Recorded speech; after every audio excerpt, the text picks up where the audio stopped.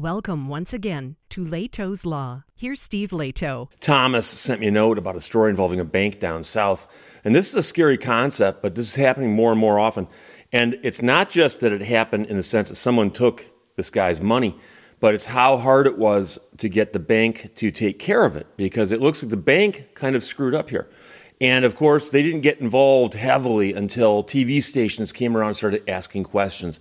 And so, generally speaking, we've seen that before, where the TV stations, the newspapers start asking questions, and then the business steps up and does what's right. But WSB TV and Justin Gray, who does great work, have a headline here: if you lose money due to fraud, your bank may just tell you tough.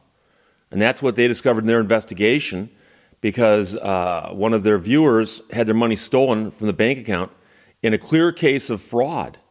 And they expected the bank would step in and make it right, and they didn't for quite some time.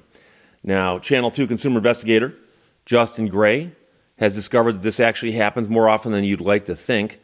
But for the woman in the story, it's become a bit of an obsession. She's become her own private eye, forced to investigate the theft herself from a bank account that she and her husband have with a local bank.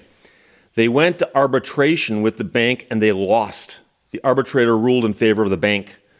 And she said, at that point, I think my husband was done. He was ready to wash his hands, but I couldn't let it go because it was so unfair. Now, the couple told the reporter that someone walked into a Chase Bank branch with a fake ID and a social security number that did not match theirs, but still managed to send a wire transfer, draining their account of $30,000, and did that even though they had the fake ID and the wrong social security number. So the reporter asked, wait, you had someone go into a bank, pretending to be you, steal all your money, and the bank says tough? And the husband said, yep, that's pretty much it. Couple have been battling to get their money back from Chase for more than a year. They lost the arbitration, as noted, and the husband said this is incredibly infuriating and absurd, on its face. So along with this family, there's another family that was dealing with Wells Fargo, and they had a problem. And there, the man says, and when the banks deal with millions upon millions upon millions of dollars every day, $20,000 doesn't seem like a lot, but it's devastating to your normal people. So for him, it started with a fraud alert. He said, I was driving and I got a text from what looked to be Wells Fargo. And in that text, it mentioned a Walmart charge. And he goes, I'd just been to Walmart. So instead of Wells Fargo warning them about fraud, it was actually a scammer on the line who, during a series of calls, managed to clear out both this man's checking and savings account and even pulled cash advances from the credit cards totaling $63,000. And now he's upset because the bank never notified him that all this was going on. So they managed to get the money back from the credit cards and one of the wire transfers, but he was still out $20,000. He said, it's been devastating. Where do you just come up with an extra $20,000? So both of these families thought their banks would help. And in case you're curious about the FDIC is not there to insure your account against fraud. It's, in essence, insuring your account against a bank failure. So the FDIC does not cover this. Federal regulations do require banks to protect customers from wire fraud loss, and the consumer's liability is not to exceed $50. But the first couple's fight with Chase proves how difficult it can be. The wife says they weren't helpful at all. So in that case, the TV station reached out to a U.S. senator who chairs the Senate Banking Committee. And that senator says, we've sent a letter to the banks. We've reached out to them. We've pushed them. We're hopeful that they're going to come to the table and fix this. He also sent a letter to the American Banking Association demanding a briefing on what's being done to protect consumers against fast-rising bank fraud. Now, the senator's office tells the TV station that the Banking Association briefed Senate staff on a plan to shorten the response time on fraud claims. Senator says implicit in that relationship is that they will make you whole when you are wronged by some outside force. Now, for the second couple, good news finally came several weeks after the interview happened for the TV station. Wells Fargo finally restored the rest of the money to the account after the TV station again asked some questions. And she says it's the difference of, being able to have our bills paid on time, being able to have our savings account back. Meanwhile, the first couple is still fighting their case, but they arbitrated and they lost. So now they're appealing their arbitration. And I can tell you that in many settings, appealing an arbitration is almost impossible because the thinking is that arbitration is supposed to be faster and final. And so unless you can show some kind of fraud on the part of the arbitrator, some kind of corruption or something, it's extremely difficult. It can be done, but it's difficult.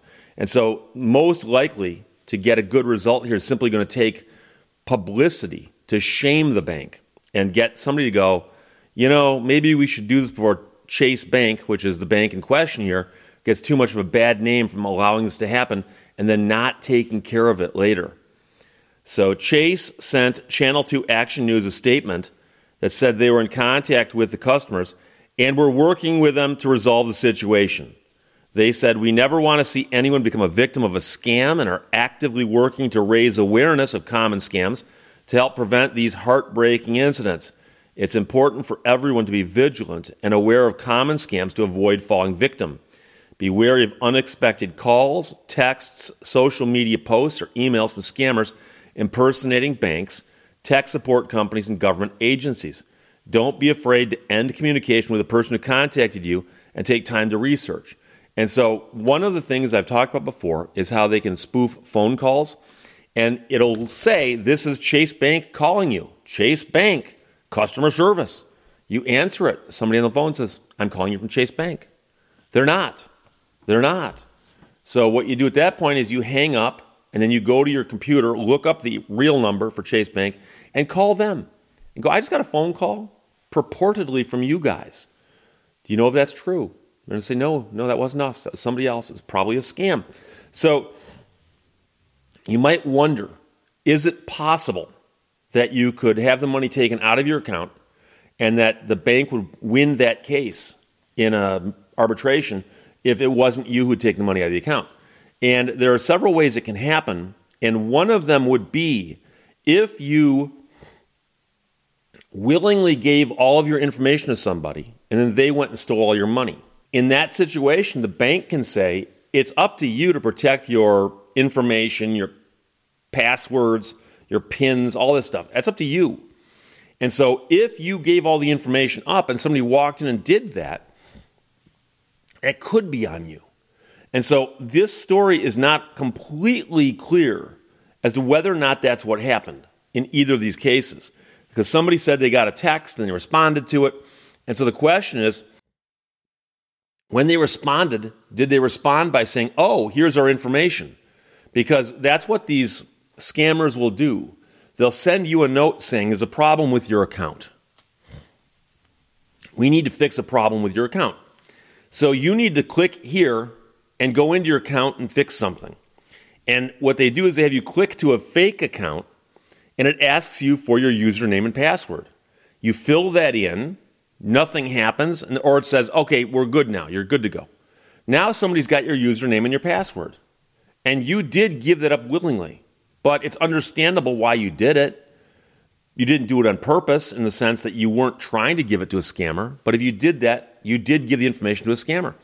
So if the bank says, well, look, somebody walked in and had all this information that appears that you gave it to them. And you want us to be in the hook for that? So I'm sure that's probably what happened at the arbitration, is the bank said, here's all the information this person had. They had to have gotten that from the customer. And then the question then is, well, wait a second, though. It says here they had the wrong Social Security number. So somebody walks into the bank and says, hi, I'm this person. Here's my ID, here's my Social Security number, and one of the two is wrong. That should be a red flag. You'd think. So one of these two couples got their money back. The other one's still waiting, but there's apparently hope there, even though they lost the arbitration. I'd also be curious to know if they used an attorney at the arbitration, because I've known people who said, well, arbitration is supposed to be streamlined and faster, and so I'm not going to bring an attorney. And the other side often sends an attorney. So it may have been the case that it would have been better off had they brought an attorney, but I don't know if they did or not. So that's just me thinking out loud here. So if you lose money due to fraud, your bank may just tell you tough. And that's an investigation from WSB-TV and Justin Gray. Thomas sent that to me. But again, be very, very careful with that information. And when the bank calls you, don't talk to them. Hang up and call back the bank and see what's going on. Questions or comments, put them below. Let's talk to you later. Bye-bye. Thank you for watching Lehto's Law. I believe it's better to know nothing than to know what ain't so.